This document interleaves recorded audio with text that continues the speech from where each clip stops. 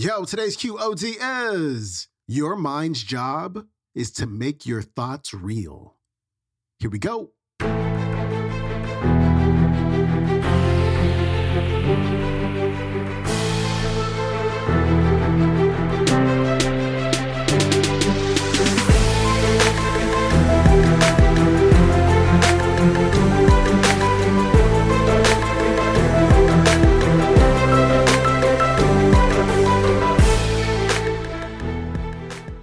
Welcome back to the Quote of the Day Show. I'm your host, Sean Croxton of SeanCroxton.com. We got Marisa Peer on the show today. And today's topic is kind of on the basic side, to be honest with you. However, in January, we tend to get a lot of new listeners. And so I wanted to kind of dial things back so we can learn about how the mind works. Because when you know how your mind works, you can tweak your thinking and you can check your limiting beliefs, and you can start to silence your self-talk. And when you do that, when you change what's going on inside, you can change what's going on the outside. And so if you've been a long-term listener, just kind of tune in, use this as kind of like a review session for how your mind works. Marisa Peer, she's coming up.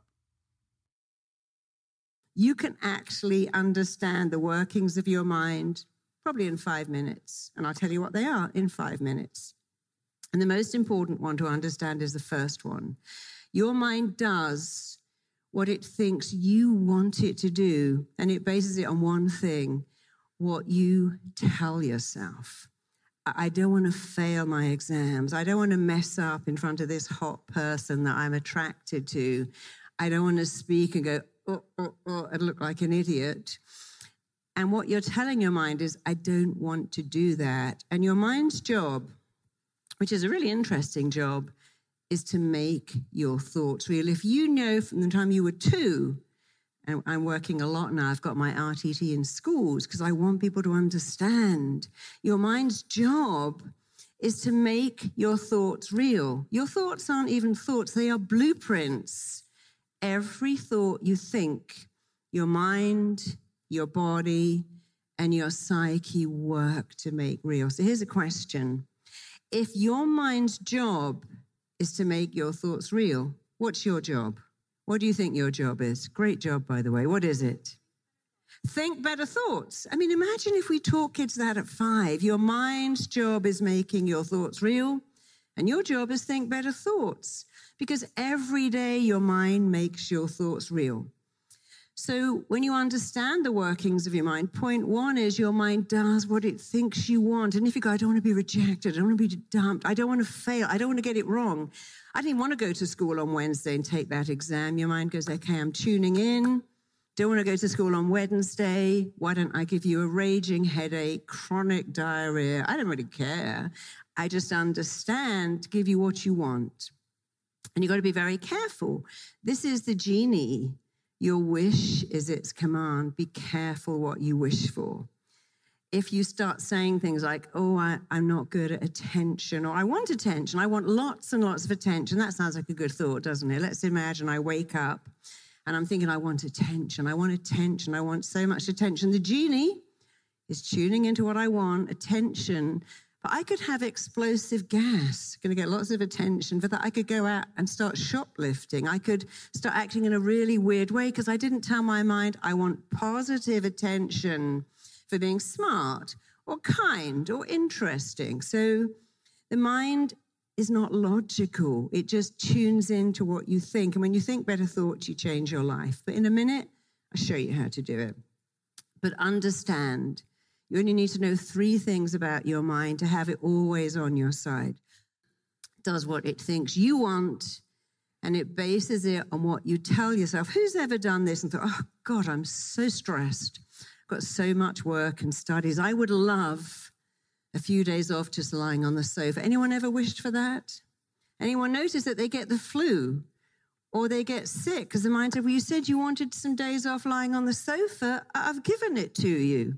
Who's ever thought, I'm dreading this exam? One of my clients told me that when she was a kid, she had to take an exam and she was so anxious, she actually went and put her hands on her mother's hair tongs and burnt her hand so she wouldn't have to take the exam. Another of my clients said she put her hand through a plate glass window because she was so anxious about taking an exam. But what their dialogue and what they're saying is, I don't want to do it. I can't do it. I got to get out of it. How about if I burn my hand, lacerate my hand? That's really horrifying when all you have to say to your mind is, hey, mind, I got a great memory. I'm going to ace that exam. It's going to be amazing. I'm smart. I remember everything. My mind is like Google. It takes in everything. Because the truth is, every book you've ever read, every lesson you've sat through, you do remember everything if you tell your mind that. So point one is your mind is always doing what it thinks you want. If you haven't got what you want, but if you've got lots of stuff you don't want, you haven't learned how to expertly dialogue with your mind. But I'm going to teach you today. Point two is the way you feel about everything. It's really simple. It all comes back to two things: the pictures you make in your head and the words you say to yourself, which you are free to change. The way you feel about everything is down to the pictures you make in your head and the words you say. I don't want to get on that plane. It's going to crash. I love getting on a plane. I've got 3 hours to read a book, eat some food, do what I like. I don't like being the focus of attention. I love being the focus of attention. I don't want to go on this date in case I get rejected. I'm going to go on a date. I'm going to meet someone amazing. It's all going to work out. So if the way you feel about everything comes down to the pictures you make and the words you say, that means that your job is to make better pictures and say better words all the time. And it becomes really, really easy. And the third thing, which is very vexing for therapists like me, is that our mind loves what is familiar and really hates what is unfamiliar. If our mind could choose, it would always run back over here to what's familiar and run away from what's over there, which is unfamiliar. So something unfamiliar. I've got to learn a new language, go to a new school, meet new people. I've got to do something new. And the mind goes, no, let's go over here. You see, familiar kept you alive once. If you lived in a fort, you wouldn't go, hey, bit bored with life in a fort. There's some native Indians. I think I'll go and hang out with them because they might kill you. So we learned a long time ago, familiar keeps us safe and unfamiliar might kill us. But here's the thing. If your mind loves what is familiar, all you've got to do is make good stuff familiar. And one of the things you can do to make familiar that will change your entire life is to make self-praise familiar. I'm good. I'm smart, I'm kind, I'm nice, I'm interesting. You can say whatever you like. I'm compelling, I'm fascinating. You have to start to make good words familiar.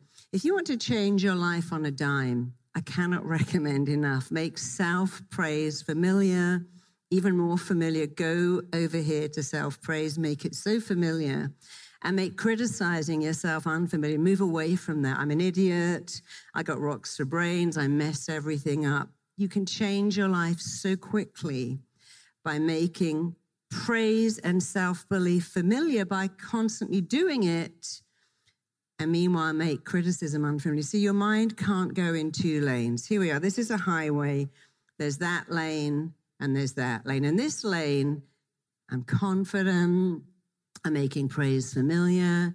I believe I've got something to offer the world. I'm nice. I'm smart. And this lane is, oh, God, I'm really anxious and I get things wrong and I'm not very good. But you can't be in both lanes. There's no way you can drive in both those lanes simultaneously. So decide which lane you're going in, which is always that one, and stay in it. The mind cannot hold conflicting beliefs. I'm good. I'm nervous. I'm smart. I'm anxious. I'm a good student, I've got a terrible memory. People like me, but I'm scared of rejection. That really messes up your mind because it wants to go into one lane or the other, but it can't go into both. That was Marisa Peer. Her website is marisapeer.com. You can watch today's entire talk on YouTube. It is called How to Use Your Mind to Boost Your Self-Esteem and Manifest Your Goals at Mind Valley Talks. All right, my friend, follow me on the Instagram at Sean Croxton, and I will see you tomorrow with Dr. Wayne Dyer. I'm out. Peace.